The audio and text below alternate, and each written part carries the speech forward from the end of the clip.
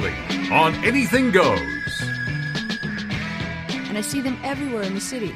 And when I started to do research, I found out that, in terms of behavior, city and country raccoons are two very different creatures. Right. Well, city raccoons are fatter, aren't they? They're fatter, they're lazier. And they're more pretentious. They hate traffic. I mean, that's why they live in the city. They don't want to go out in the burbs. They don't want to do that driving in and out every day. They write poetry. Yeah. Go to they cafes. go to Starbucks. They're assholes. Pay too much. Complain about it. Yeah. Tell me, as like a fairly ignorant, partially inebriated hack radio show host, why should I give it two shits about a raccoon living or dying? Oh, God. Wow. Well, I think you should care because all living things have a right and a value. And Exactly. and we don't Actually, even no, they know don't. what their value is in the whole food chain. Well, they can't We they don't can't know. write it agree. down know on paper. Well, there hasn't been Put it enough. in an email, raccoon. There hasn't been enough studies done on them because of And now, let's get to a new exciting show. Hey, Sonny, baby, how you doing? Good evening, ladies and gentlemen. Are you ready for some laughs? Are you?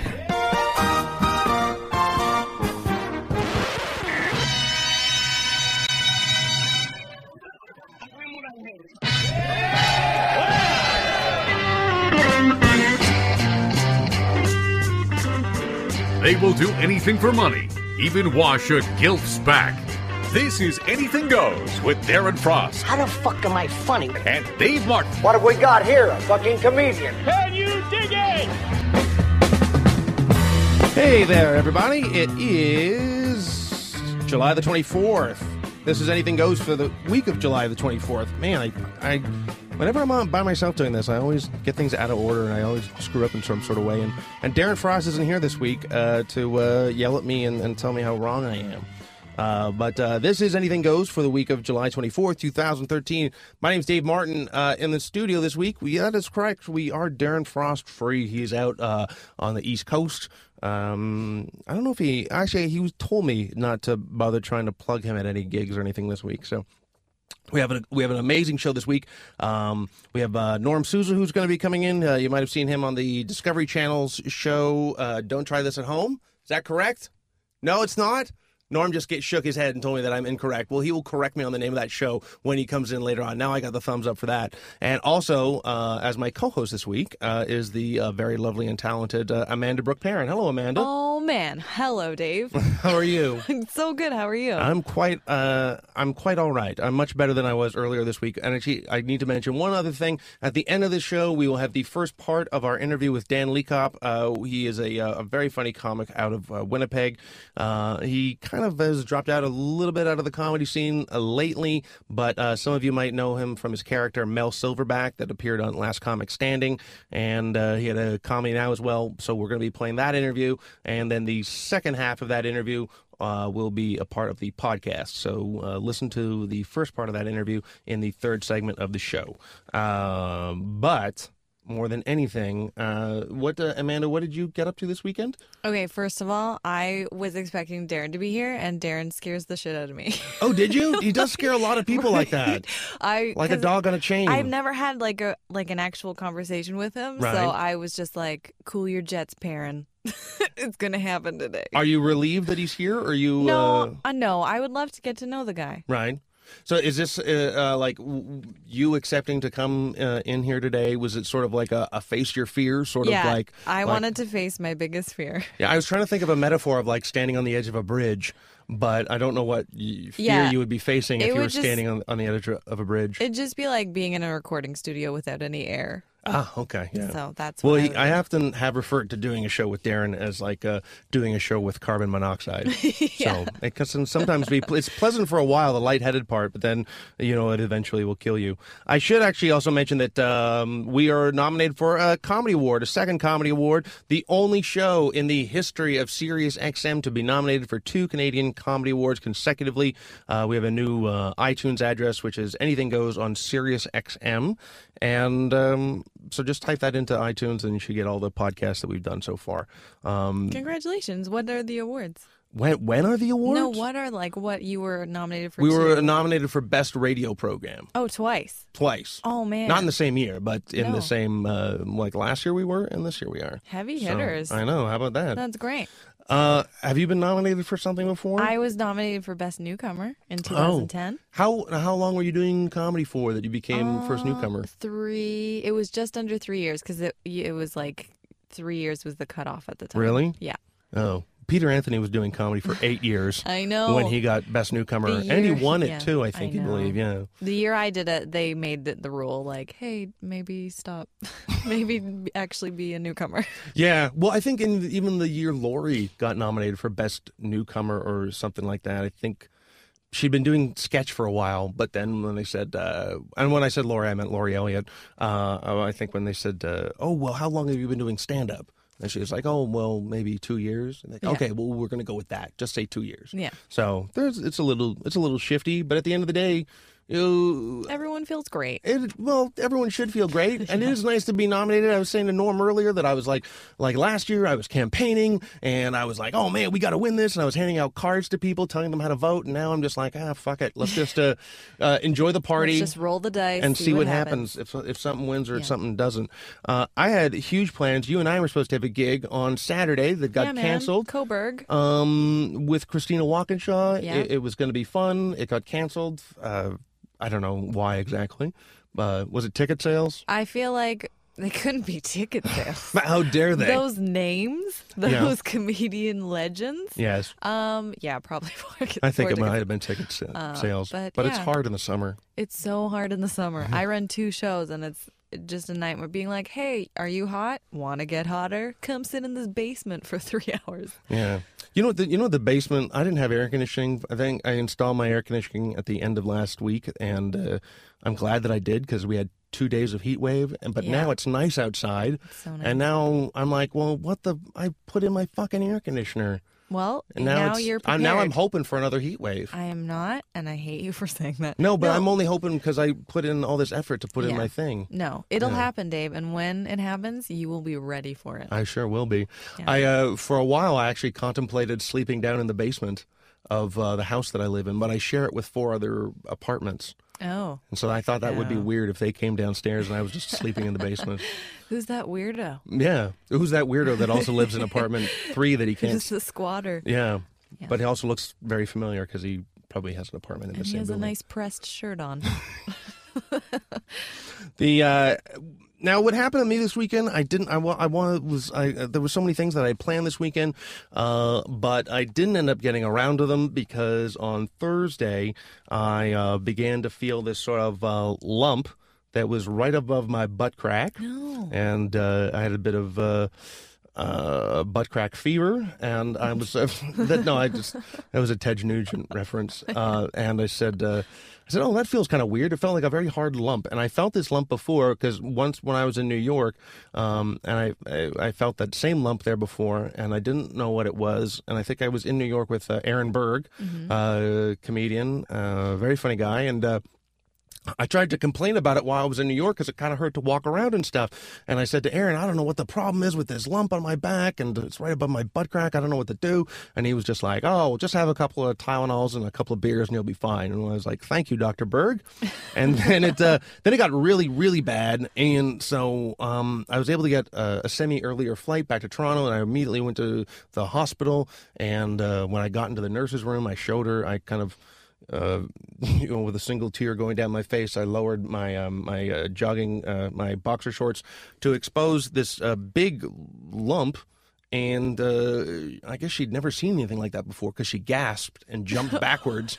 And I was like, and that does not fill yourself with a lot of confidence of like, wow, well, it's an impressive thing that I have. So it turned out that it was an abscess, which is quite common. And so they had to cut into it. This is about 2 years ago. They had to cut into it.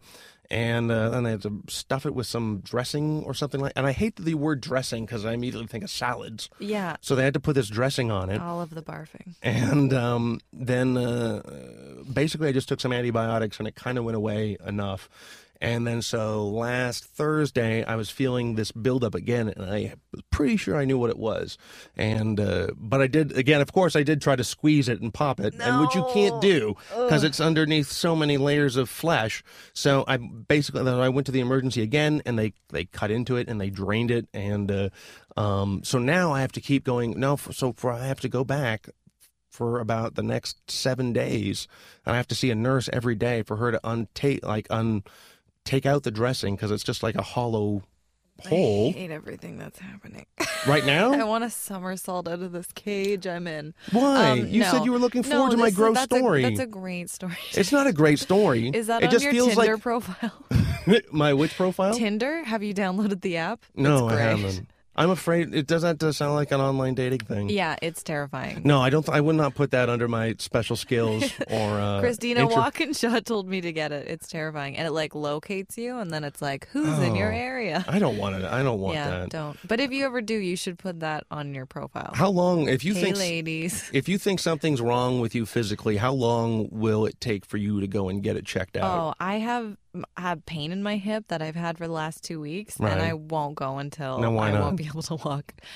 Because I was raised to be like, you're fine until Right. you're bleeding Yeah. or you're unconscious. Or, Oh. you know what I I know, mean? as soon as I knew that this was something that I couldn't live with, and it's so hard to describe it to people and I've been just referring to it as back surgery, which sounds bad, Yeah. and it sounds a lot worse than what it is. But it's just that's the only way I can explain it. I feel And like it- you're making a great decision because people don't want to know about your butt cyst. Well, it is I guess a butt cyst. I would say abscess, and then people would be like, "What's that?" So I should just refer to butt cyst. But then I had to. Last time I went in, they asked me to bring a razor, and so there was like some weird old man on the other side of the curtain who was getting, I don't know if the same thing done, but then he started telling me about all these old movies and these as she was so it was very surreal because she was shaving around where it almost looks like, basically the cut looks like a very small vagina right above my butthole. So but that's basically, you know what? It felt like imagine a really hot golf ball that's underneath your skin, and that's how it felt before they cut into it. And so now it's like a smaller golf ball. So how long did you wait until you went back the second time? I went back. Well, the first time it happened was 2 years ago, Yeah. and then second time it happened, I just felt the beginning of it, and they gave me antibiotics, and it kind of went away. Oh. And then the third time, which is last Thursday, I waited maybe about 3 days. Did they say it's going to happen again? Like, is this Yeah, nonstop? every time but then they said that, you can go to a surgeon, and then maybe they can do something as well. Maybe. Maybe. Get on it, doctors.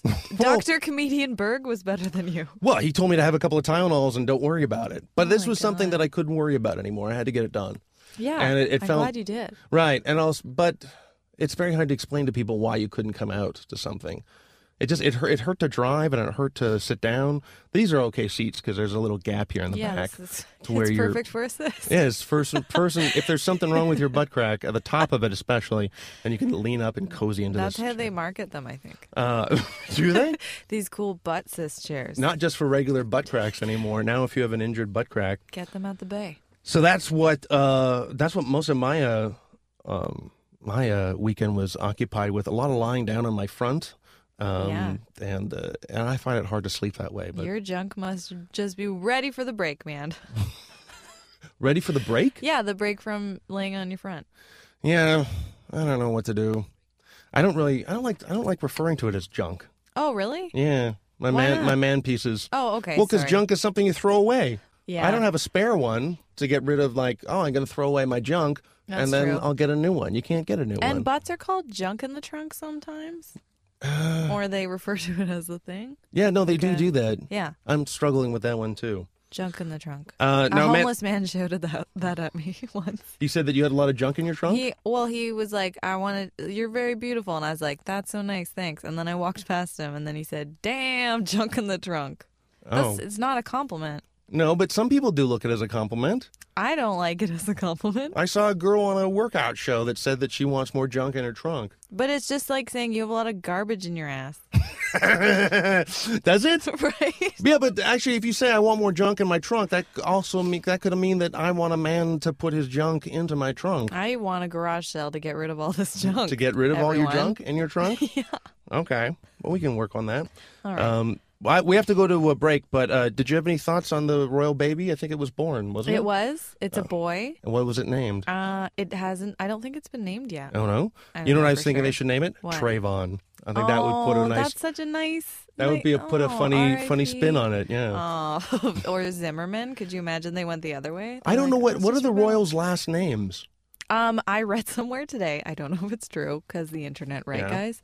It said the royals don't have to have last names, just because they're royalty. Oh. They're like the Brandy and Monica. Do they have to get of the driver's royalty. licenses and things like that? No, they don't have to do anything. Oh, okay, good. They just I'm glide glad. on a swan. I said glad because I thought if they were allowed to run free on their own, that who knows what shit they would get up to. Yeah. They can do whatever. Yeah. We have to go. We are going to come back with Norm Souza, who's going to tell me the correct name of his TV show. It is Darren Frost is away. I'm in studio with Amanda Brooke Perrin. And at the end of the show, we'll have a Dan Leekop interview from that we recorded in Winnipeg. So we'll be right back. This is Anything Goes for the week of July 24th. Mother effers. Just like Lance Armstrong, what they lack in balls, they make up in steroids. This is Anything Goes.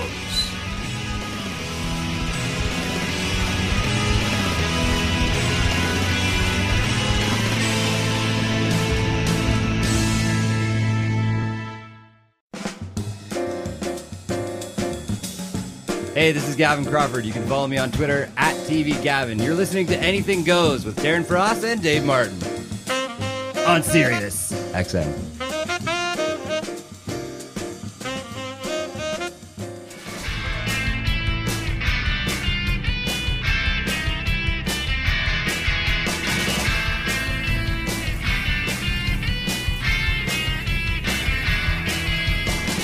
They were all voted most likely to be someone's bitch in prison.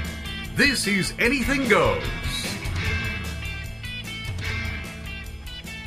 Hey there, we are back. It is Anything Goes for the week of July 24th, 2013. My name's Dave Martin. We are Darren Frostless this week. He is out east.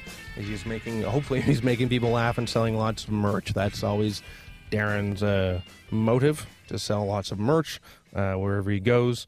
In studio this week, we have Amanda Brooke Perrin, who was here for the first segment. We were talking about my what did you call it? Butt cyst. My butt cyst, yes. Yeah. And we have Norm Souza in studio. How are you, Norm? Hi, Dave. Both there was a couple questions I didn't get a chance to ask Amanda about. Okay. You have So just wait your So turn. do you want me to cover it? well, we could both contribute. Sure. Ooh, tender. You had a now. What's the name of your blog, Amanda? It has a name. Yep, it's I think it's just Amanda Brooke Perrin at tumblr.com if you want to look at that. Okay, I had to sign up for Tumblr to read your blog. Really? Yeah, which I I always didn't know thought that. I didn't think I had to do that. Maybe I Oh. didn't have to, and I just ended up doing it anyways. Oh. The well. one of the blog postings that you wrote was about there was a kid, a friend of you, or a guy that you knew in high school that committed suicide, and he was like the Yeah. popular dude. Yeah, he was the class clown. His name was Adam, and he was on the improv team before, like 2 years before I came to high school, and he was just like the best. But I found out about it on Facebook. I hate finding out about things on Facebook so much. It was just his obituary, and it was just super brutal. Oh, how do you ever remember? Like even Norm, do you remember ever any girls being the class clown? There was funny girls in my high school, but Right. I don't think necessarily they were the class clown. Right. I've never really known girls to be the class clown, but like you said, I mean, I knew chicks that were funny in high school. Chicks. But I didn't refer to them as chicks back then, but I probably shouldn't refer to them that as now either. But Yeah, I went to a Catholic school, so Me too. everyone was oppressed. Were you the class clown? Yeah, I feel like I was one of them. I definitely wasn't the class clown, but I feel like I was one of the funny ladies. did you ever get in trouble for it? One time I was sent to the office for saying I'm a sausage, eat me, and I was making my stomach move, like my stomach talk while I said it. And what do they consider that, or like some sexual taunt, or No, just I that don't was know. like an annoying I drew thing? a face on my stomach, and okay. I was making my friends laugh, and then they sent me to the office. Amanda, I hear you've been wasting marker ink on your stomach. Those markers are for getting high, young lady. Sniff them or get out. Get out. Did you? And so, but I mean, I guess it's always the class clown. Is you never officially got that title unless you got in trouble for the laughs that you gained. That's true, actually. Yeah, you're right. That you talk about. I like this part of your blog where you said that you're going to a therapist tomorrow. I am. And his name's Leonard, and he's smart, and he's Jewish, and he's great. He's so great. What does the Jewish part? Where's that come in? Okay, well, I have a crush on all Jewish men right now. I'm going through a phase. It might not end. We don't know at this point. Ben Schwartz. Do you guys know Ben Schwartz? I know Ben Schwartz. Yeah. Oh, yeah. He's my celebrity crush right now. I saw him at UCB about a month ago. Yeah, he's a tender muffin. I want to get in that. He's great. No, but I don't know. Leonard is awesome. I found him on TorontoTherapy.com, which is that seems like a sketchy. weird way to get. Yeah. Because I didn't want to be like, I didn't want to ask around to my friends. Hey, do you have the number of a great therapist? Well, you'd be surprised how many people would be quick to give up that information. Especially comedians, for sure. Go to my guy; he's great. Yeah, it's not like it's like a pyramid scheme where I get like some discounts depending on how many people end up going to see I don't go see my therapist anymore. This is usually enough for me to get this out. I just wanted to find my own path. Did you ever have? I can tell you one very quick suicide moment that I have recently become medicated. I don't really ever think about suicide anymore, but there was one deep, dark moment that I was just feeling very, I don't know, just a constant black cloud over my head. And I remember really feeling like, this is the end. I don't want to go on anymore. What's the point of it all? And then I really thought that I was getting close to doing something about it. And then the thought came into my head, well, I wouldn't mind seeing Spider-Man 2. That was the thing that was sort of That's the worst reason to want to live. But at that time, I was sort of like, I really like Dr. Octopus. I want to see what they do with Spider-Man 2. So right, yeah. I'm not going to go and take my life right now. Mm-hmm. I'm really glad you didn't, Dave. Okay, good. I am too. What's the story with you and the Mother Up show? Let's switch gears from suicide to the show I'm writing on. Well, I thought we ended with the suicide. No, but do you have any thoughts on? Oh no! Have you ever gotten close to the breaking point? I was depressed in high school for sure, and a little bit after that. You'd get your own page in the yearbook if you did it in high school. Exactly. Full spread. Worst. Yeah. But I just wanted to say I think it's super important for people, if you're feeling sad or depressed, to seek help or just try and fix it rather than go the other route, because people will talk to you about it, and there are people that love you. So just putting that out there. Yeah, no. If Big star, the more you know. If you're feeling down, if you're feeling low, there are people you can go and talk to. Exactly. And you should go and look into that shit. Exactly. Mother Up. Yes, I'm writing for a show called Mother Up. It's like an animated show with Eva Longoria, isn't it? Yeah. It's like a adult animated cartoon, and it'll be in the vein of Family Guy and American Dad. Michael Shipley, who is one of the co-creators of it, he actually has written for Family Dad and American Dad or Family Dad, Family Guy, and American Dad. And the writing staff is amazing. Like Lori Elliott wrote on it, and Mark McKinney, and Greg Lawrence, and Kyle Muir. It's just a great group of writers, and it's a really funny show. So it's coming out. And when does it come out? It was supposed to be the fall. I think it might be winter or spring now. Okay. But does it have any Seth MacFarlane connection to it? No. Oh, okay. No. But would you watch it and go, it feels like it does? I don't know. I think our jokes are original and funny, and I don't know. I really like it. Like when I was reading the scripts that I did not write, I was laughing out loud, and I rarely laugh out loud at scripts. So very cool. Well, look for that when it comes out. I'm sure you're going to make a big deal out of it on Facebook and Twitter and stuff. So. Social media maven over here. Oh my goodness. I'm sure you'll make a big deal out of it. I didn't mean to say it like that. You did though, and that's the point. But if that's the underlying message from the tone of my voice, then I have succeeded. All right. But that doesn't. But there's very few shows that I watch people on and think to myself, fuck, I wish that I was a part of that somehow, or I wish that I could even just watch from Video Village on the set. And one of those shows was the one that Norm does. Oh, yes. And then please. What is the name of that, Norm? That I screwed up. It's never, ever do this at home. Oh, never ever do this at home. Yeah. Right. Now, please, for those who don't know, can you give me a quick rundown of the show and how does it? What's the premise of it? I can. Essentially, myself and Teddy Wilson, Right. who works at Space Mhm. here, we basically go through household warnings. So if you see, like, on your waterbed, it says, do not overfill.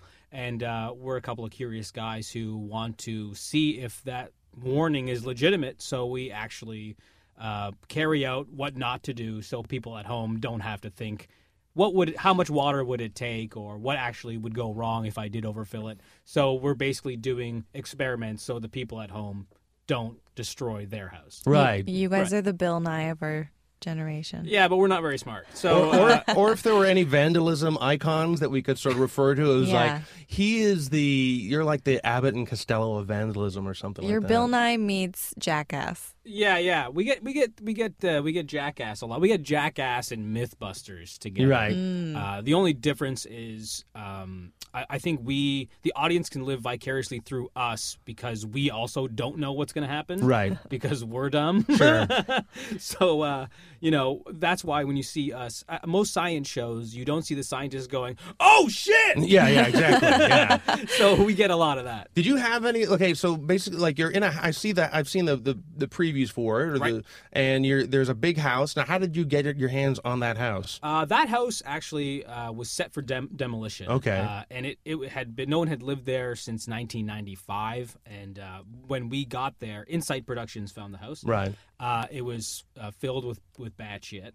With what shit? Bat. Bat shit. Okay. Yeah. And that's just the ladies' problems, right, guys? Right? There are lots of tampons and pads with wings and stuff. And lots of all those old phone all books those and- things ladies tons leave of behind. naked women running around. But no, it was, and then it was a peacock farm, right? So there was peacocks everywhere, and there was asbestos. It was just run down. So they completely renovated this house because it was set for demolition. Right, They were right. going to destroy it anyway. So we paid rent on it for a couple months, and just destroyed it. So you wouldn't have to hire a crew to do it. Yeah, for the good sake of television. Yep. Now, did you guys ever go to parties in like high school where? I never went to a single. No, I did. I guess I went to parties. But this is a special genre of party where the guy would see my house is getting destroyed next week. They're going to demolish it. We're moving out. Yeah, man. My folks, man, they've already moved. Everything's in storage, man, so we can fuck this place up. Who wants to fart in this toaster? Yeah. Well, no, but like I remember, like people were given baseball bats, and that's not bad to fart in a toaster, is it? Well, toast is probably going to be not very Find tasty. out on season 2. Yeah, that's just dangerous for your toast. Yeah, why is that warning on that toaster? What, this Wonder Bread doesn't come already scented in farts? I'll show those people at Wonder. This toast isn't pre-fart? But people would have baseball bats and crowbars and just smash the drywall and stuff like that. And then there's always that urban myth of the guy that finds out later that his house is not getting destroyed. Oh, that's terrible. Yeah. I haven't been to that party, but I definitely want to go. But I've heard, and I was going through. I was on my way to one of those house parties, but the cops are already showing up by the time I got there because the neighbors were sort of like, someone's destroying the house next door, the parent and the cops show up. Well, like if I went now after doing season 1 of Never Ever Do This, I would destroy it very quickly. Now, was there anything that you weren't allowed to do on the show that they said this is by far too dangerous and you're too stupid to? There were a couple things that the special effects team kind of had to handle head on, especially when it came to wiring some of this explosive stuff that we used. But towards the end, we were doing a lot of it. We were, setting off the detonators. We were really close to explosions. Right. But yeah, at the beginning, you can see it if you watch the series. At the beginning, you see us in front of Lexan, which is like a bulletproof plexiglass, and towards the end, we were just like tucked away behind a tree. Oh my God. So yeah, Norm, can I ask you a serious question? Yeah. Do you know fear? Do you have any? Not anymore. But what was like the scariest stunt that you guys did? The scariest, well, it's just the noise. The noise is the scariest part, I'd say. But we were really close to fire. We did an experiment where we filled balloons, like party balloons with propane, and then it was in the trailer, and then we had put road flares in the cake, and then pushed it into the room, and when it caught, the whole room caught fire, and we were running out, and literally the ceiling was just covered in flames. And you get outside, and you're checking your eyebrows and your hair and making sure you have everything.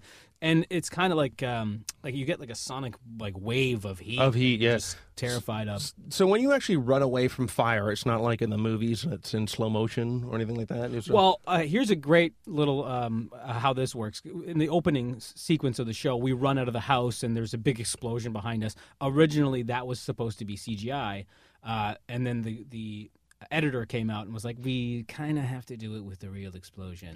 And at that time, we were like, oh, okay. So, and that's the beauty of having Teddy and I being so stupid is we don't know how dangerous it is. Right. And they were like, you're doing stuff that stuntmen wouldn't do. And we're like, cool. So they set off an explosion at the front of the house. We run out, and they're like, it was a little late. Can you like explode it closer to them? And they're like, okay. Yeah. So we were running out, and the explosion goes off, and I literally see sparks at my feet. And you can see it in the opening, but a huge chunk of explosion hits me in the butt. Oh, like burned the it didn't form a cyst or anything like that? that they had to later cut into, and you lost a gig on the weekend? I can't feel it with these chairs. Okay. Nope.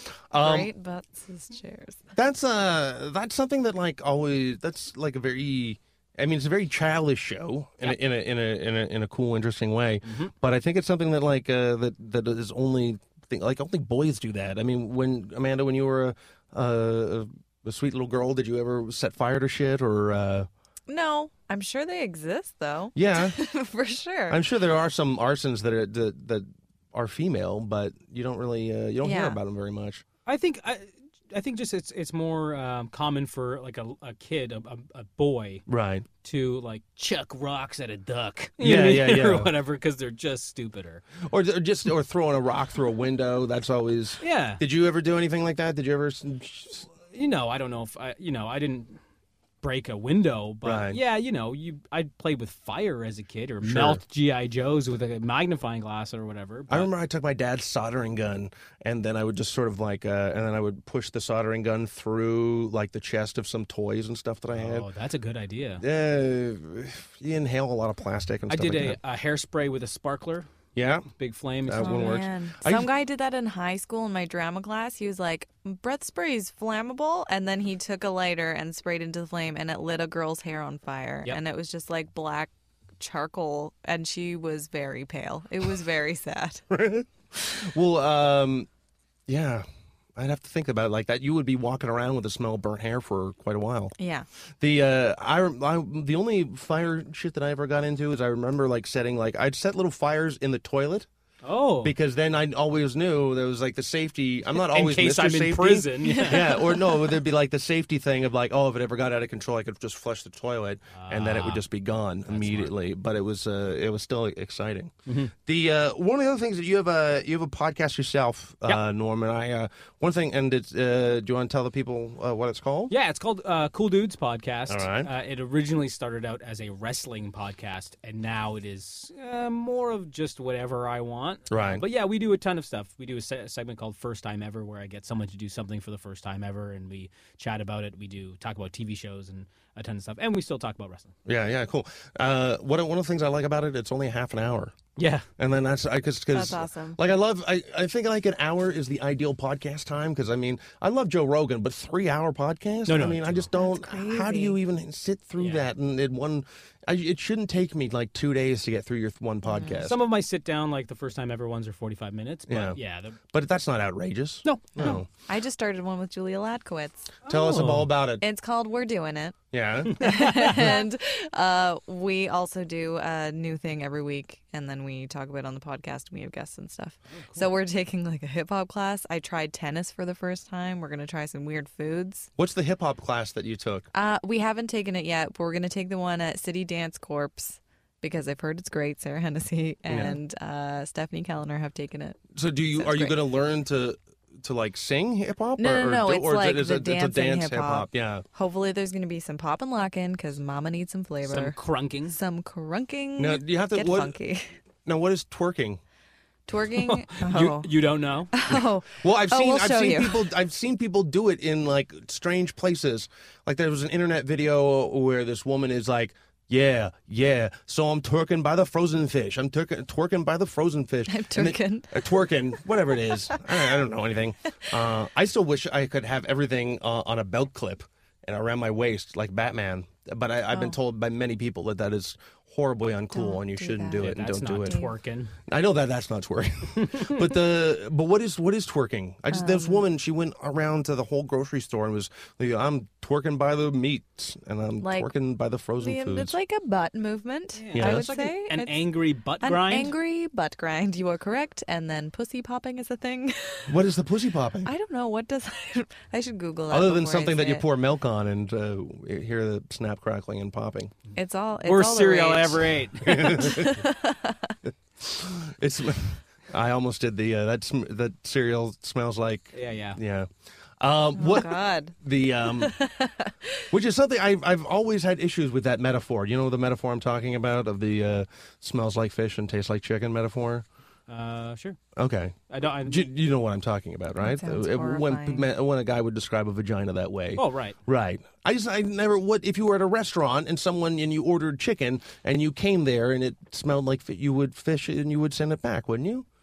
I would walk away from the conversation. I think. You probably wouldn't order the chicken in the first place or that wouldn't. item on the menu. I don't go to dinner ever. Okay. Well, not at I that just stay at restaurant, home. anyways. The what is the? Excuse me, my tacos taste like vagina. That means they're working. Oh, good. That means they're twerking. So what? Okay, so you're going to learn to twerk. You're going to learn to crunk. Yeah, we're gonna do that, and then we're gonna talk. Our first guest is Chris Locke. Oh, is he a twerker? We didn't ask him that, but maybe he'll come on again. And I Can men ask him. twerk? Yeah, anyone Okay. can twerk if they put their mind to it. And no, is the ass cheeks clapping together? Is that like does that have its own name? That's a booty clap. Yeah, just making it clap. That's just making it clap. It's making it rain with your ass. Oh, I don't know Does if it- that's the thing. I just didn't. I think make it rain is when you throw shit up in the air. Yeah. And it comes- Three 30 to 40-year-old people talking about hip-hop dances. I'm Thanks for 25, tuning in, guys. everyone. She's 25. She wants to separate herself from the 25? Yeah, old people. you want. Oh, it's you're fine. really... Congratulations, that's awesome. Thank you so much. I've worked really hard for Congratulations on something that you have no control over. Yeah. Thank you That's what I very always much. think. Birthdays are such a lame thing to wish someone because you really. Have you ever wondered if, like, all of a sudden you found out, like, what year were you born, Norm? 82. Okay, well, actually, what month were you born? March. Okay. Now, what if you all of a sudden you found out that you were really born in October? Would that screw you up in any way at all? I feel like I would be living a lie. Yeah. Yeah. But Your imagine parents that. would be assholes. Right. But maybe I was I don't December know. 20th. I'd love to find out that my you were birthday born in, was- like, September or something Yeah, like that? It'd be awesome. Why would that be awesome? You get Because I Christmas get- clumped together, right? Exactly. Here's your birthday / Christmas gift. Get out of here, brother. Okay. You're my blood, and you got me a piece of shit gift. Get out of here. I never want to see you. Thanks for again. the map. Thanks for nothing, you scumbag. And one of the shows that you that I find you don't hear a lot of guys publicly talking about, Norm, on your podcast is you talk about the show Girls. Yes. Which just got another Emmy nomination. It did. It did. Now why do guys have a hard time discussing their love for that TV show? I don't know.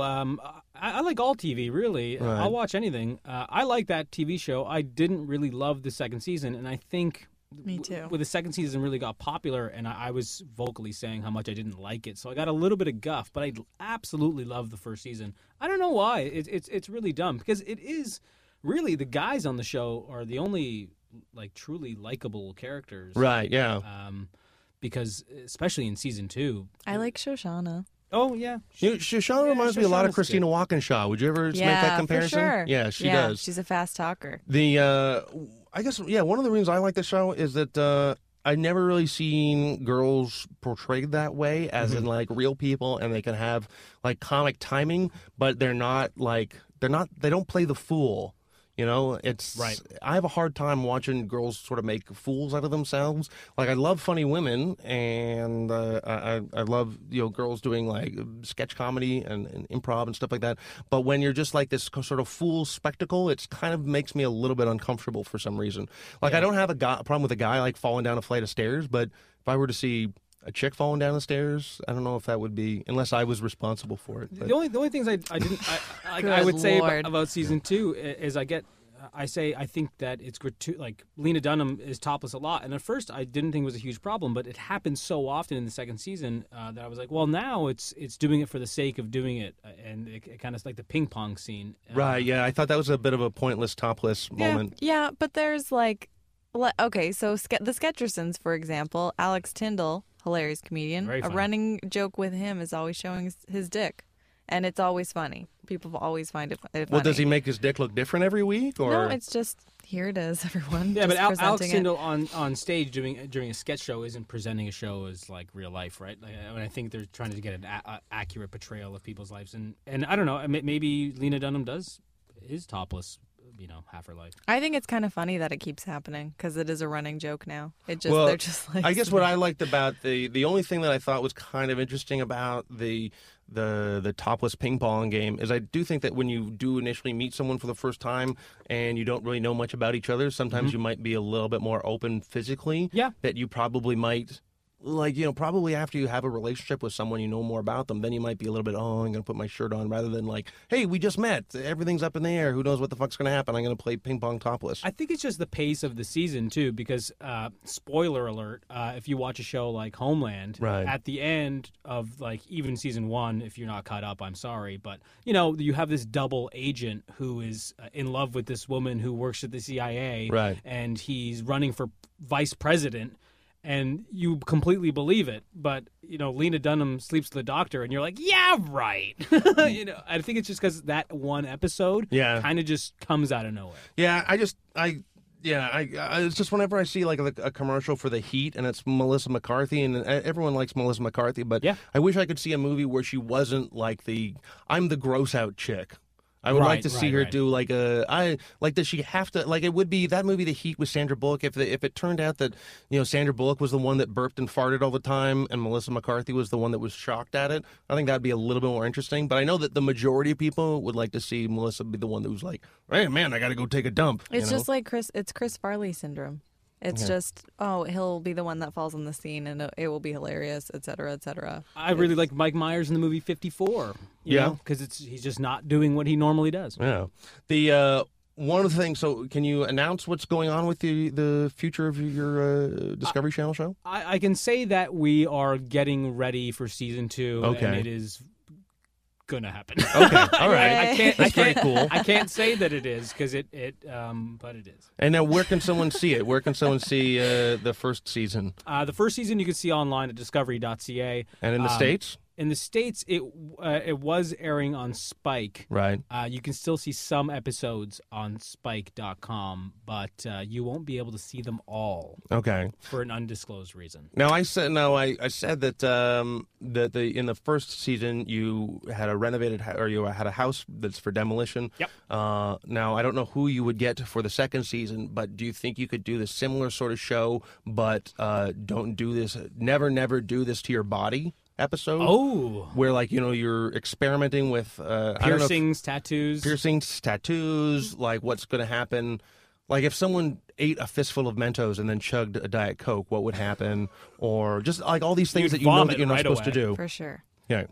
Well, we gotta. I gotta wrap it up. We are going to be back for the third segment with the Dan Leekop interview. And when we come back from that, we'll say goodbye for this episode with Amanda, Norm, and myself. So we'll see you back here soon. This is Anything Goes for the week of July 24th, 2013. I'm on right back. Guess which host found blood in his vomit and thought, when did I drink all that blood? This is Anything Goes.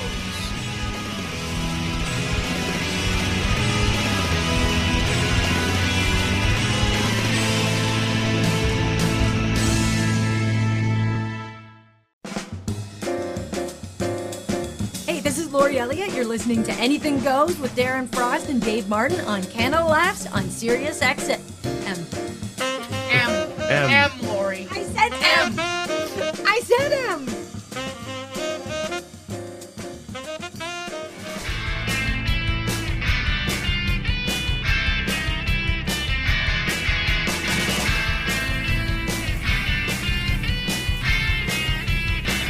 Guess which host is upset that his death wish did not come true? This is Anything Goes.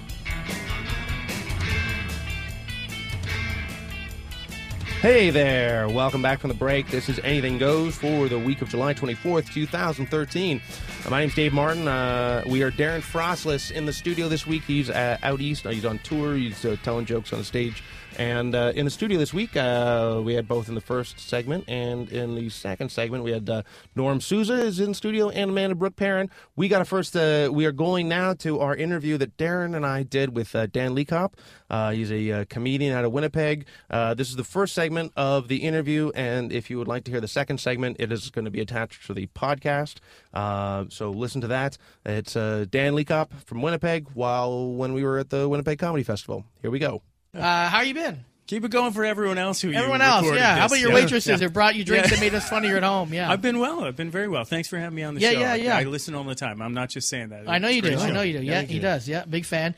And so what's going on with you these days? I know you're doing a lot of more kind of not classes, but motivational. Not motivational speaking. What is it? Yeah, I don't know if I'm motivational, but I got into doing. I do some teaching for like the Canadian Association of Professional Speakers, like how to use humor and speeches and stuff. So you go there, you do a little bit of your act, then you explain what you did, and then people go up and do some things. You give them some feedback, and it's good. I enjoy doing it. And I enjoy teaching. I enjoy sharing that. So it's kind of a blending of what I was doing like in a day job world and comedy. So because you always had, I mean, being a father of two boys, you always kind of kept your foot inside the kind of corporate world with either a day gig or some kind of part-time day gig, right? To make things kind of ends meet, right? I did mostly, and then there was about a 2 or 3 year period I didn't, and I just did comedy, and I thought, all right, this is it. Finally, I'm gonna make it. And our finances took a nosedive, and I was on the road all the time. And as your kids get older, I mean, you've got kids, and I actually thought as my kids got older, okay, it'll be easier to go on the road, but it was worse.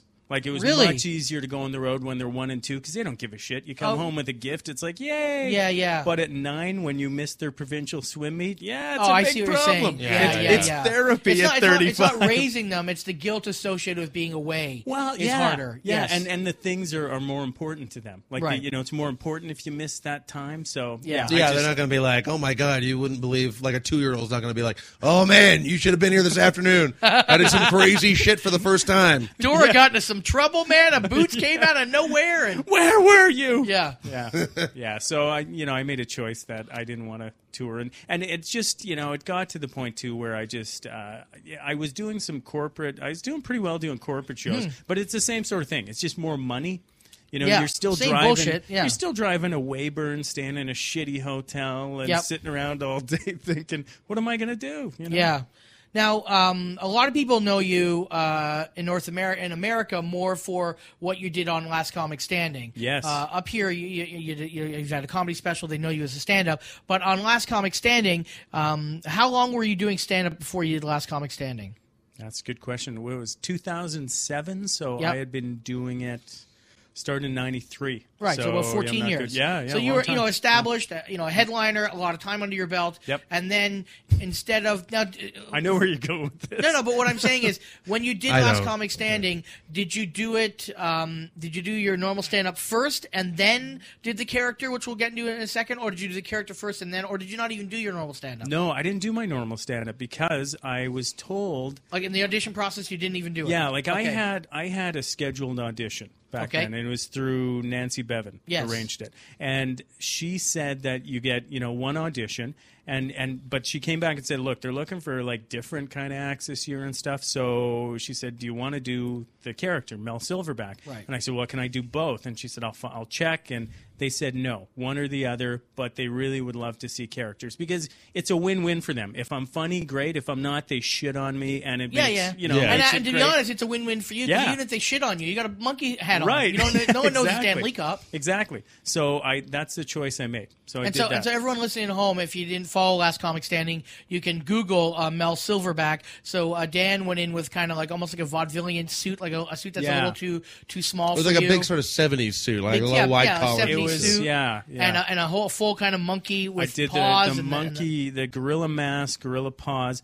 I had done the character before though, like so that wasn't the first time I did it. Right. So yeah, I had something worked out for it. So, okay. Yeah. So you did it here in Winnipeg, like at some of the like more alternative venues? Well, actually, Winnipeg Comedy Festival, I had done it. That year, I had hosted the, Dark and Stormy, they called it. So I hosted that show. And then in Vancouver, I had done some alternative. They had an alternative comedy festival. Yes. Brent Buck put it on. I remember that, So I did that. And so, I had a bit of an act with it. So you actually made it quite far as Mel Silverback. Semifinals. Yeah. Semifinals, and then I got eliminated, and they called me back. They actually flew me back for the whole thing. I was there right till the end. Right. So, because they shot a bunch of B-roll stuff, and they used a little bit of it, but, yeah. But, so, I mean, it was like a... Did you struggle with doing a character? Because, I mean, I know a lot of comics, when they start doing stand-up, they're sort of like, oh, no, these are my words. I got they're the purity of them. Because I used to do a character called Glue Guy. Yeah, I saw that just for laughs. It was really funny. And it just kind of, like, were you...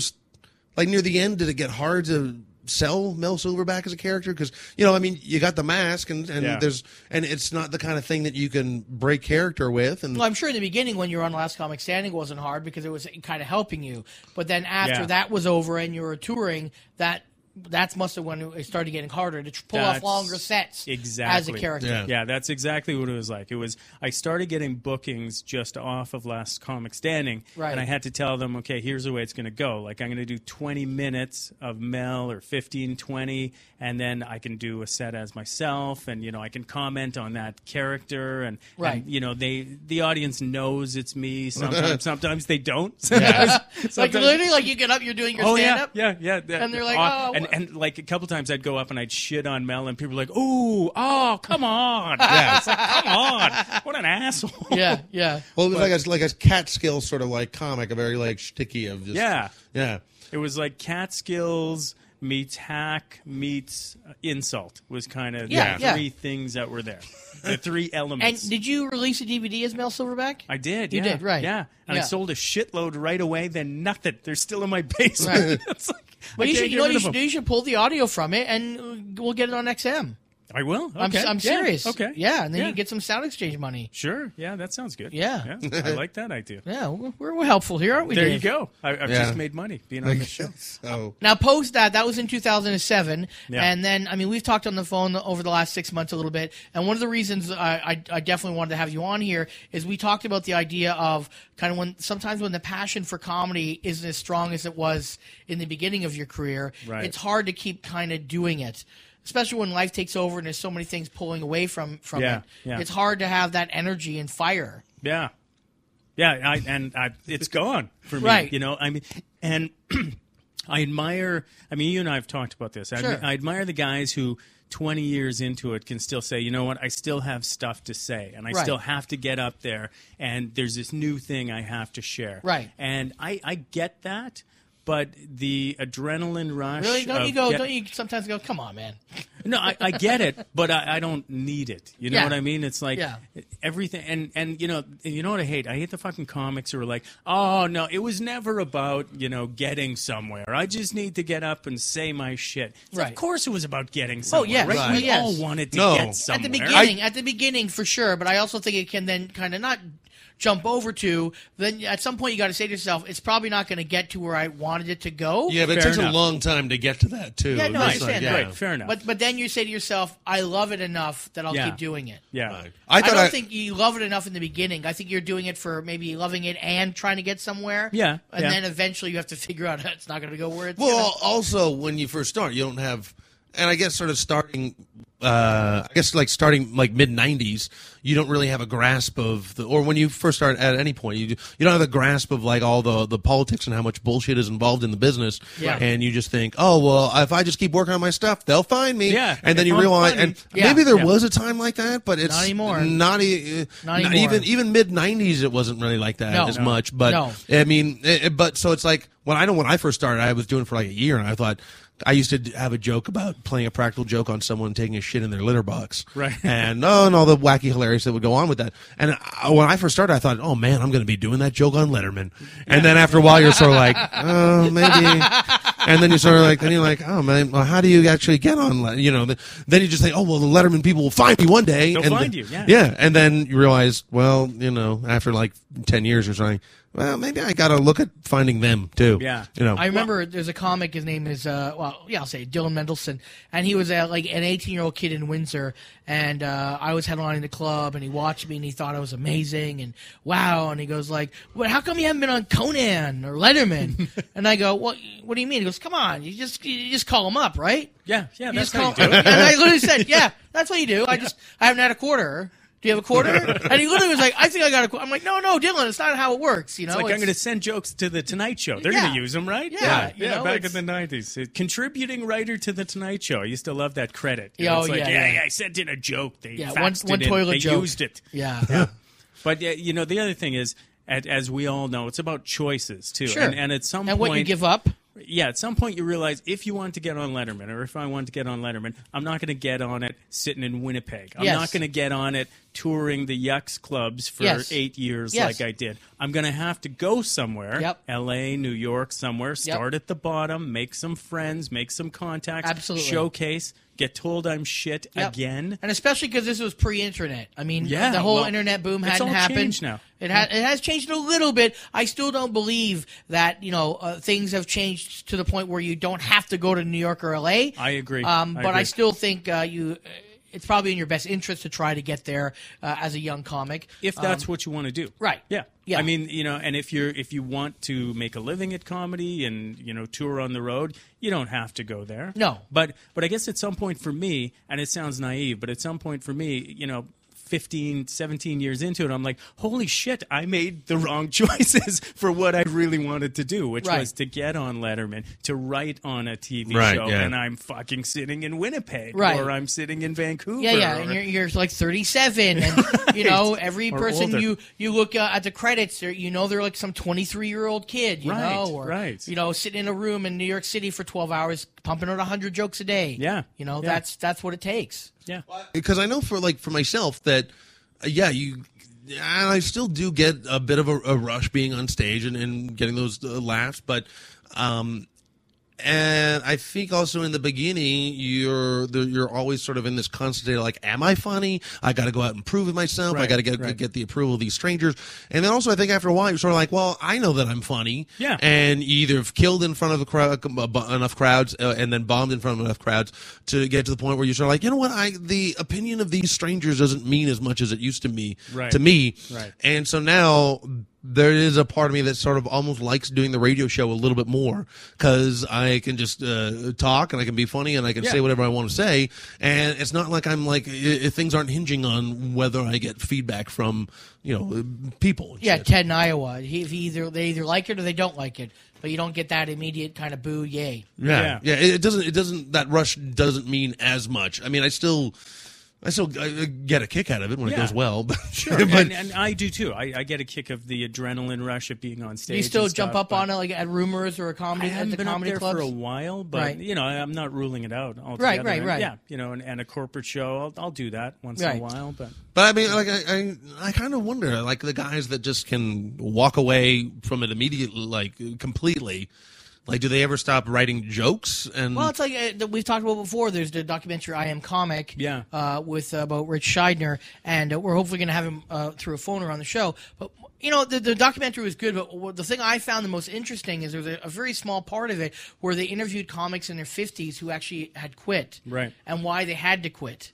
I found maybe it's because I'm almost there, but I found that more interesting than, the compulsion, we all need to do it. Because, I mean, I already get that. I've already been through that. But I haven't been through the idea of, you know what, Darren, you're going to have to eventually stop doing this. Yeah. At some day or some point. And to me, it's a gradual thing. Like, it's not a cold turkey. It's like, okay, I decided on, March 3rd, I'm finished. It's like, no, you know what? It started, okay, I'm not going to do clubs anymore. Because I don't want to be away from my kids for 5 days and sit in a shitty hotel in Calgary. Right. Then corporates, I'm going to pick and choose. You know, like a corporate in Flin Flon, Manitoba, where I have to drive. No. And then, it starts being smaller and smaller, what I'll do and what I'll accept. Right. And then branching into how can I use comedy to do something else. Yeah. Like your radio show, which Right. is great. Right. You can reach an audience you'd never reach. Right? Well, my what I always liked about podcasting and radio in the first place was like that you'd go to these amazing shows and there would only be 6 people there. Yeah. And you just thought, this isn't right. Like, more people should be here watching this right now. Plus, it doesn't go past those 6 people. Like, radio shows or podcasts are out there forever. If I die tomorrow in some fire or a car crash with Dave, Dave driving. You. Dave, Dave, that's how I want to go out, yeah. Come on. But Come on. if that happens, at least there is something left. Right. There's a lot of comics, for decades, they toured, and there's nothing left about them. Okay, that was the interview that we did at the Winnipeg Comedy Festival, both Darren Frost and myself, with Dan Leacock. Like I said, if you want to hear the rest of the interview, there's another good 20 minutes of it that's going to be attached to the podcast of this episode of Anything Goes. And before I get out of here, Amanda and Norm, please tell us where people can find you in the great wild world of internet. Okay, we'll start with me. Yes. On Twitter, I'm at Norm Souza. You can go to my website, normsouza.com. And if you want to watch Never Ever Do This at Home, it is repeating a bunch on Discovery, Mondays at 9. Yes. But you can go to discovery.ca/never ever do this at home and find episodes. Oh, man, it's an excellent show. I recommend anyone to watch it and learn something from it. And Amanda, where can we find you? Yay, follow me on Twitter. It's the best. At Brooke Perrin. Brooke with an E. And I'm on YouTube. I have a web series called Women at Work with Auntie Donahue, also hilarious. And I have a podcast with Julia Ladkowitz. You can find it on iTunes. It's called We're Doing It. I only know Auntie Donahue from Facebook. We're only Facebook friends. Really? I think She's we might have hilarious. crossed paths in like a comedy venue, but She's I very can't funny remember. on Twitter. Yeah, we're going to Calgary this weekend to do Folk Festival and run a panel. Oh, far out. Well, enjoy that. Thanks. Go if you're in the greater Calgary area, you can check out Amanda is going to be on a panel. Yeah. Go check her out. And what else can I say? I want to thank both of my guests for coming in this week, both Norm and Amanda. Next week, Darren Frost will be back. I believe I will be back too. And our guest for that week is going to be Daryl Orr and Mike Wilmot. So come down and check that shit out, man. And until next time, be good to yourself and each other, but mostly yourself. Okay, good night, everybody. Bye. That's it for this week. Anything Goes wants to thank Victoria for producing the show and George Westerholm for the music used. Follow the hosts on Twitter at Comedy Whore, at Dave Martin World. Download new episodes every week on iTunes. Join the Facebook group and follow the show on Twitter at Anything Goes Hot. Anything Goes hopes you laugh, cry, and learn something. Come back next week. And until then, take it easy. I smile and wave. I smile and wave. I smile and wave.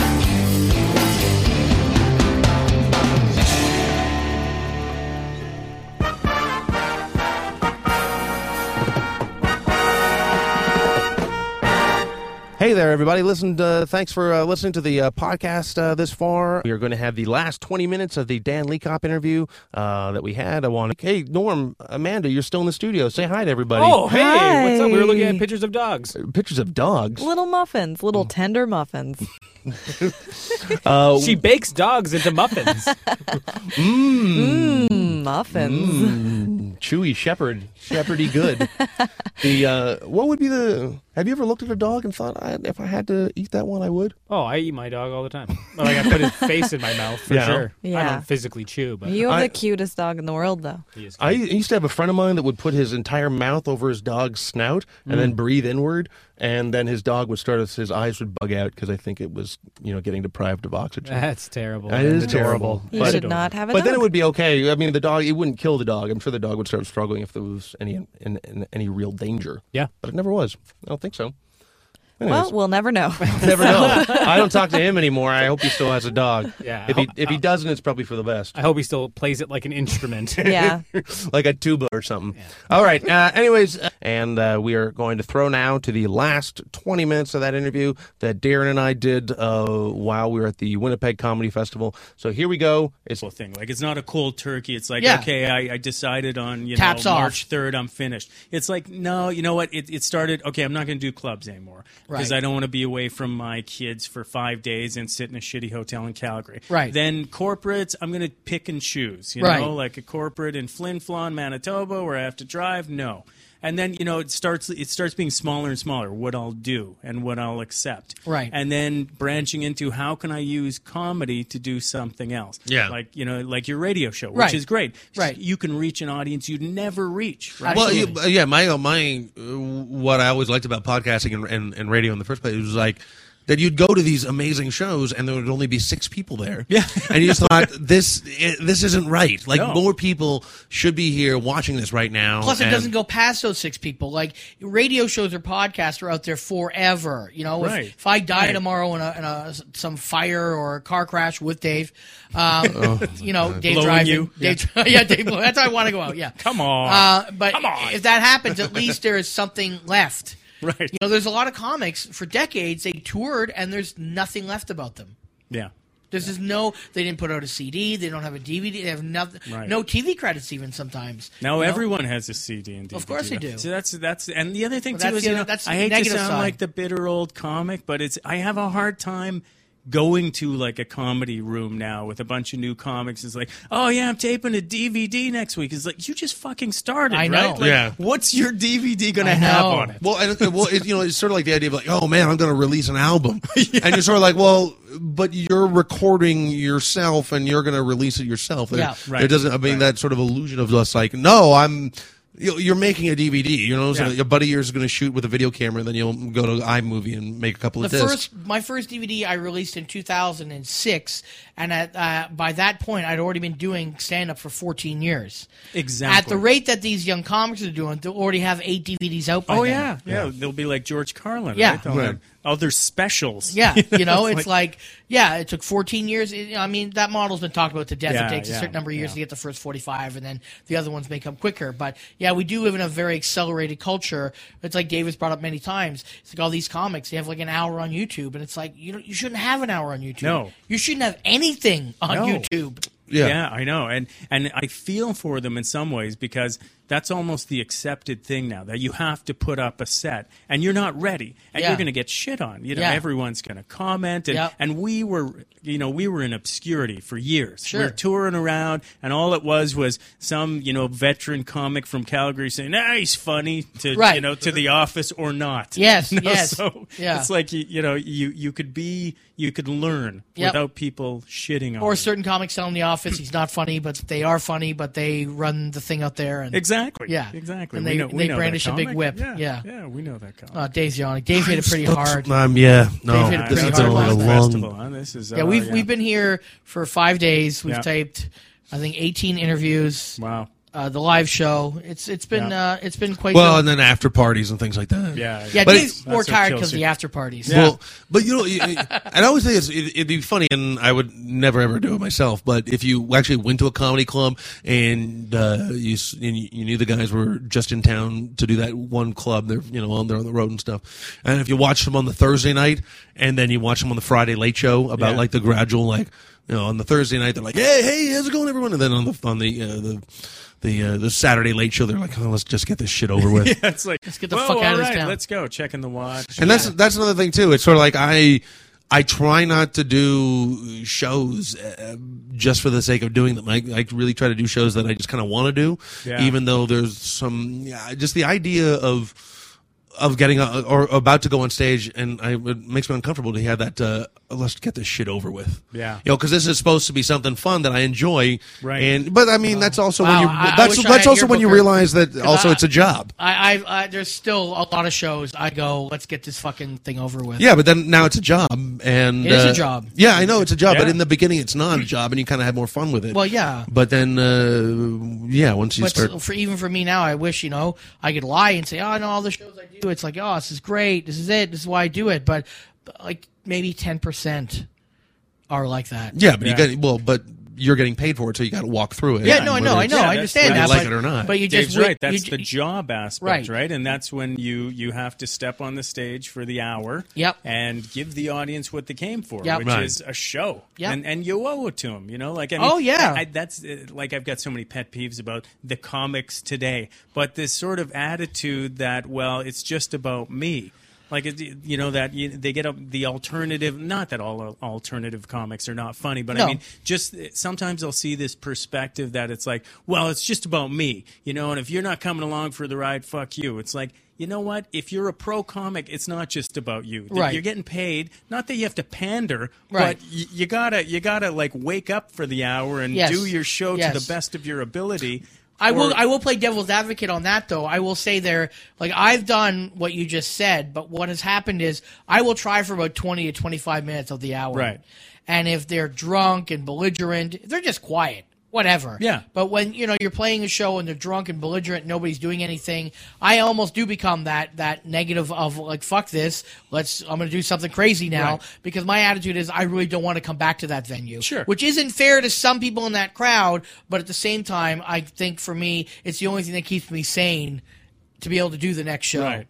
But you try off the top. I know. You that's don't a big go difference. in with the attitude. That's 3 minutes in, fuck you people. Well, it's sort of like the internet and shit like that, and people have this new perception of comics that like guys like Patton Oswalt. Right. They just think, well, he doesn't play comedy clubs; he plays rock venues. Right. But that's after him doing like comedy clubs for 16 years. Yeah.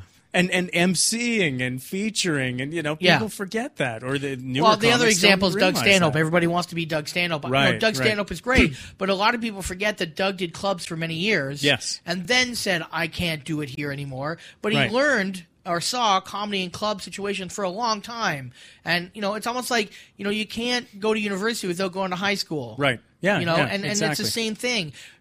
Maybe comics can do as long as Doug did in the clubs. Maybe. So their high school isn't as long. But I still think there's a benefit to it. But you can't bypass it entirely. Right. Or I haven't seen anyone. Do you know anyone? There is in L.A. and New York. There's a system where you can do it. You just don't do clubs. You play all their venues. But in Toronto and Canada, but also tough. there's so many other venues in like New York and that's what LA. I mean. In those epicenters, yes. But in Toronto, you'd be very hard pressed to find a comic that's making a living. Yeah. Who didn't do the club system, whether it's Yucks or the other clubs. Or in the U.S., do you think you'd find someone who gets a Letterman or a Conan who hasn't done the clubs or doesn't have the chops to? Yes. Yeah. Really? Because I remember back even in the early thousands, they'd have it Just for Laughs. They'd have the Young Gun show. It was New Faces. New Faces, yeah. right? And I remember not many comics, but comics when I was there. I did it in 2005. I met a comic who openly said to me, "I've never played to more than 30 people in a coffee house." Oh, really? Wow. And their venue that year was like a couple hundred people, and the person was nervous. They're like, "I've never." But that's a lot of that's like I share the same manager as X, so they're bringing me along. And, right. But it's still possible because if the TV person's in that, and then boom, they get through. So it is possible. Is it likely? No, probably not. No. Well, yeah. And then the reward of getting a Letterman or a Conan is you get bookings in clubs, and then you go to the clubs and you shit the bed. So it's like Margaret Cho is a very good example, and she's pretty honest about it. When she got her first big TV show, I think she had like 15 minutes tops. Really? But, she went and had to headline. She did Yucks and some other ones, 45 minutes to an hour, and it didn't go well. Yeah. And it took her years of in L.A. and playing these alternative venues and other venues to build up material to then go out on her own.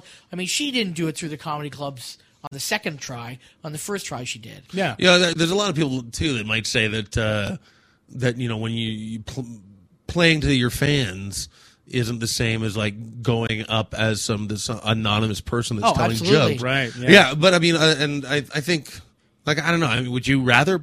Is there still? Do you still get something out of just being a guy on stage, or would you like to play to your crowd? I'd like to play to a crowd that wants to see the kind of comedy. They don't have to be my fans. Why wouldn't you eventually like them to be your fans? Sure, eventually, of course, that's the golden dream. But I don't have illusions of grandeur. I just want people that want a certain kind of comedy. Right. Playing to your fans sometimes can be too easy. Right, but then again, if you have these words and you don't want to, you just want to tell them to the people that want to hear them. Yeah. Then you don't want to have to distract someone from their nachos. You want people to be there for you. Well, yeah, of course. Yeah. I'm just saying that, like, some people might be like, hey, you know what I do? I go up on stage every night and I win over these people. They don't know who, but I become friends with them by the end of the night. Most of those are hacks. And then, and then talk like that. But then there are people that are sort of like, no, hey, no, I just like to be playing to my people, and they might not see it as much of a skill, but. Hell, I don't want to have to win people over. Right. I mean, the high school university analogy, that's a good one, because all of us at some point have to get funny enough to make a crowd of strangers laugh. Because you're not going to get past a certain point unless they can drop you in as a middle act and you're going to do well. And then as a headliner, do well. But then you want to find the audience that really appreciates who you are and the type of comedy you do. I remember once I opened for Wayne Fleming, and just a 7-minute set. This is like in the early 90s. Right. And I bombed. Yeah. Like bombed. And had the funny clothes on. If you Google me and funny clothes, you'll see some video. I put it up there because I'm a narcissist. Anyways, and I did a joke. And then I watched Wayne as the headliner. Yeah. And Wayne did that joke. What? Okay. Well, yeah, okay. Okay, did the joke. There's more. And I'm There's like, more. But my first reaction was exactly what you did. But he'd been around forever. Okay, but what he did was he did my joke. I'm like, what the fuck? And the crowd laughed at it, and he actually stopped the crowd and said, see, I want to explain something to you. That first young comic did that joke. That was a funny joke. Wow. You missed that funny joke. Okay. And then he went on. First of all, I didn't do the joke well, obviously. Right. I didn't have the confidence or the swagger. And he had the skill and the experience. But at least it showed me it's like, there is a possibility here. Right. But they're going to judge you, the crowd, sometimes in a certain way, and that's kind of out of your hands. Yeah. You know, and that kind of taught me, it's like, oh, well, maybe this is, my jokes are good or whatever. But at that point, I thought, I sucked. Do you guys have you ever seen that website connectedcomedy.com? No. You should check it out. It's this guy who, I forget his name, but Josh Spector maybe, and it's like a marketing sort of thing for comedians and how to like grow your fan base and stuff. It's pretty interesting, but some of it is kind of you look at it very like pyramid one of the scheming? things.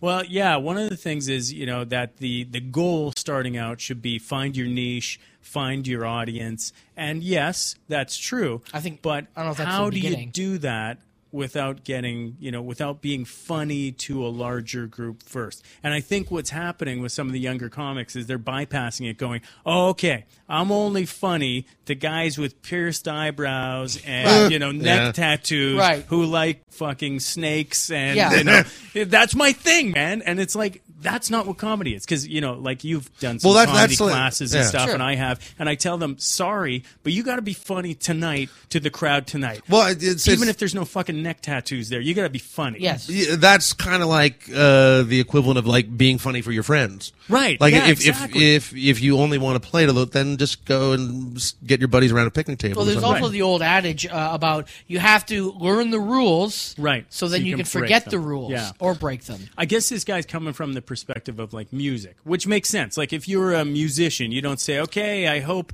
country fans like me and punk rock people like me. It's like, no, I'm a country act. Yeah. So obviously, thrash metal people hate me, but I find but a lot of times people, what they do is they take applications for other forms of entertainment and just kind of throw it on comedy and think it'll really work. Apply. Yeah. And it may work. It may make sense on a general term, but when you really start thinking about it, it's like there's a lot of holes in that kind of a theory. Holes. Yeah, I agree.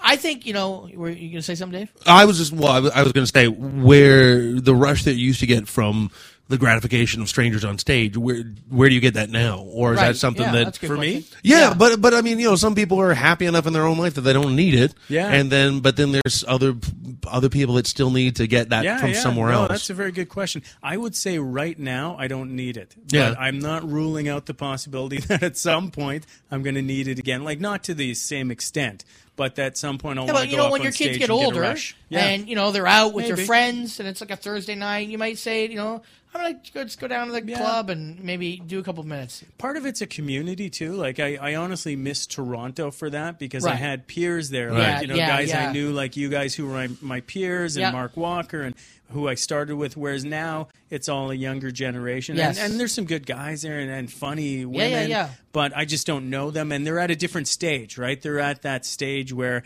everything's exciting, full of hope. Oh yeah, full of hope, and oh man, I hope I can get the homegrown, and like they're just full of I hope. hope I can do opening spots at Rumors if I pat them on the back a few times. And maybe some comic will take me on the road in Saskatchewan. It's like, holy shit, I've done that. But I remember seeing Mike Wilmot teach like a little class before an amateur night at Yucksplunks, and which is something that like I think it's what he said was very important. But I also think that a lot of younger guys don't do it anymore.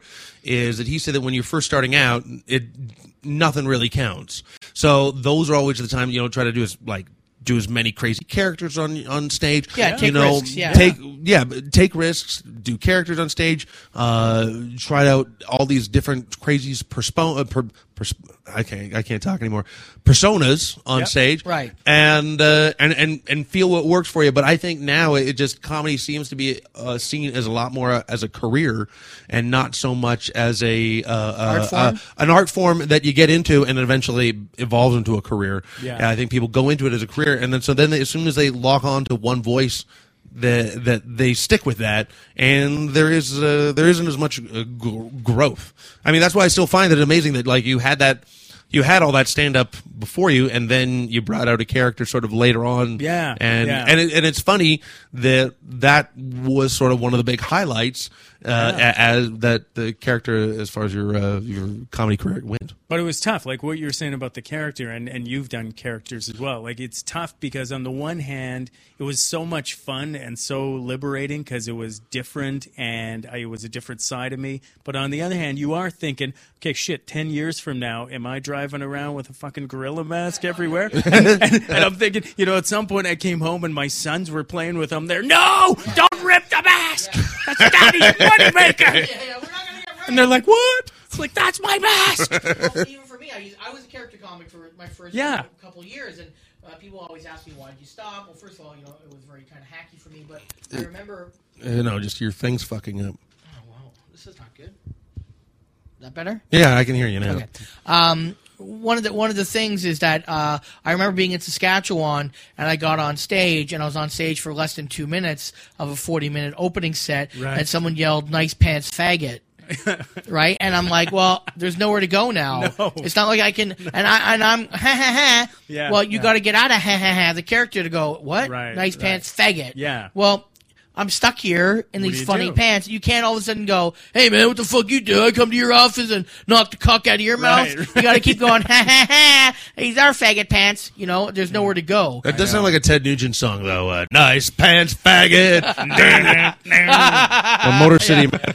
Yeah, with a giant picture of Piers Morgan on the crotch. Do you bother telling people, like, I mean, if you're not doing stand-up as much, so when you just out, like, socializing, that you people, did do do you it, bother or- bringing up the comic thing? Most of the time they know. Oh, okay. Because, All yeah, right. I mean, Winnipeg's a small city that way. But also, I mean, just because I've been doing it long enough that there's enough out there on YouTube and on Right. a website that someone... And, a lot of my friends' sons think it's cool that I did it. Yeah. But, again, the other thing is, as I'm sitting there with the gorilla mask, I'm thinking, okay, do I want to be this fucking dad who's in the gorilla mask? Dad, go put your mask on for my friend. Right, Funniest yeah. thing was when I was on the show, my oldest was I think he was in grade 2, and we go like for parent teacher, and very serious, and your son's a bit of a joker and blah blah blah. Yeah, I wonder where he gets that. And then she goes, "My husband loves you on Last Comic Standing. He thinks you're the funniest thing." I'm like, yeah, the gorilla mask. Let's get back to talking about my son's Yeah. shitty behavior, Yeah, and where he math could skills. get that. Yeah. And you know what it's like sitting there with your wife. My wife's like burning a Oh, hole yeah. in the side of my head, just staring at me. It's like, Oh, yeah. that's going to be fun to talk about. Yeah, I worry because I think some of my kids' parents are starting to Google me, Oh yeah, and that kind of brings along a certain kind of baggage. yeah. And so, I don't think they're looking at me very highly at the school that Yeah, my kids are yeah. at, because it's a Catholic school. I don't want him at a Catholic school. Catholic school. There's only so many fights you can have with your wife, and you got to pick your fights. Yeah. So, hey, yeah, I know. So I think a lifetime of guilt for my kids is worth me not having an argument with my wife. We kind of got to wrap this up. Dave's going to lie down in the corner. Yeah. But if people want to get a hold of Dan Leacock, what's the best way for them to do so? Are you on Twitter? I am Facebook? on Twitter. I very seldom use it, but it's at Dan Leacopp, DanLicoppe. So yeah, you can send me something. Maybe I'll respond. Yeah. I don't know how to use Twitter. I'm not one of these guys. Well, you wait till someone like says something and then you answer it. Yeah. Okay. Is that what you do? That's how you do it. Yeah. What do you do, Dave? You wait for someone to send something to you and then you answer it. Isn't that what you do, Twitter? If someone mentions me, I always retweet it. Yeah. So a lot of the tweets that I have are just retweets of other. I got things. one yesterday. And promoting the show. Yeah. And promoting the show. But do you feel a pressure to be like funny on Twitter every day? Like, because there's these guys who you know, like get a name for it, right? Yeah, like, that's like, true. What's his name? Delaney or something? Rob Delaney? Yeah. But I saw him He's do really well known. Yeah, for but Twitter. I saw him do a Kimmel set. Yeah. And I was like, I didn't get it. Oh, that guy! It was a terrible set. Was it? Yeah. A lot of comics went really vicious on him. Oh, really? Right. I've never seen him. It just seems like a lot of pressure to be every day. It's like, okay, I got to be the funniest guy on Twitter. It's Right, like, I know, shit. but I could see it leading to a job. I mean, if you were really yeah. funny, then a guy like who writes for Fallon or Kimmel could be like, fair "Hey, enough. this guy's writing a lot of good stuff every single day." Yeah. But that's not me. Yeah. I'm too busy writing suck and fuck jokes. I'm not writing, that kind of stuff for TV. Yeah, I don't know. Think we should end with suck and fuck jokes. Sure, why not? Yeah. All right, thank you so much, Dan, for coming out. Thanks, Dan Leacock.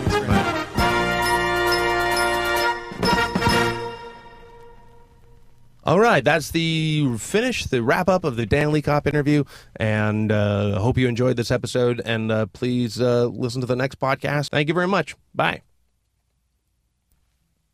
Okay, that's good.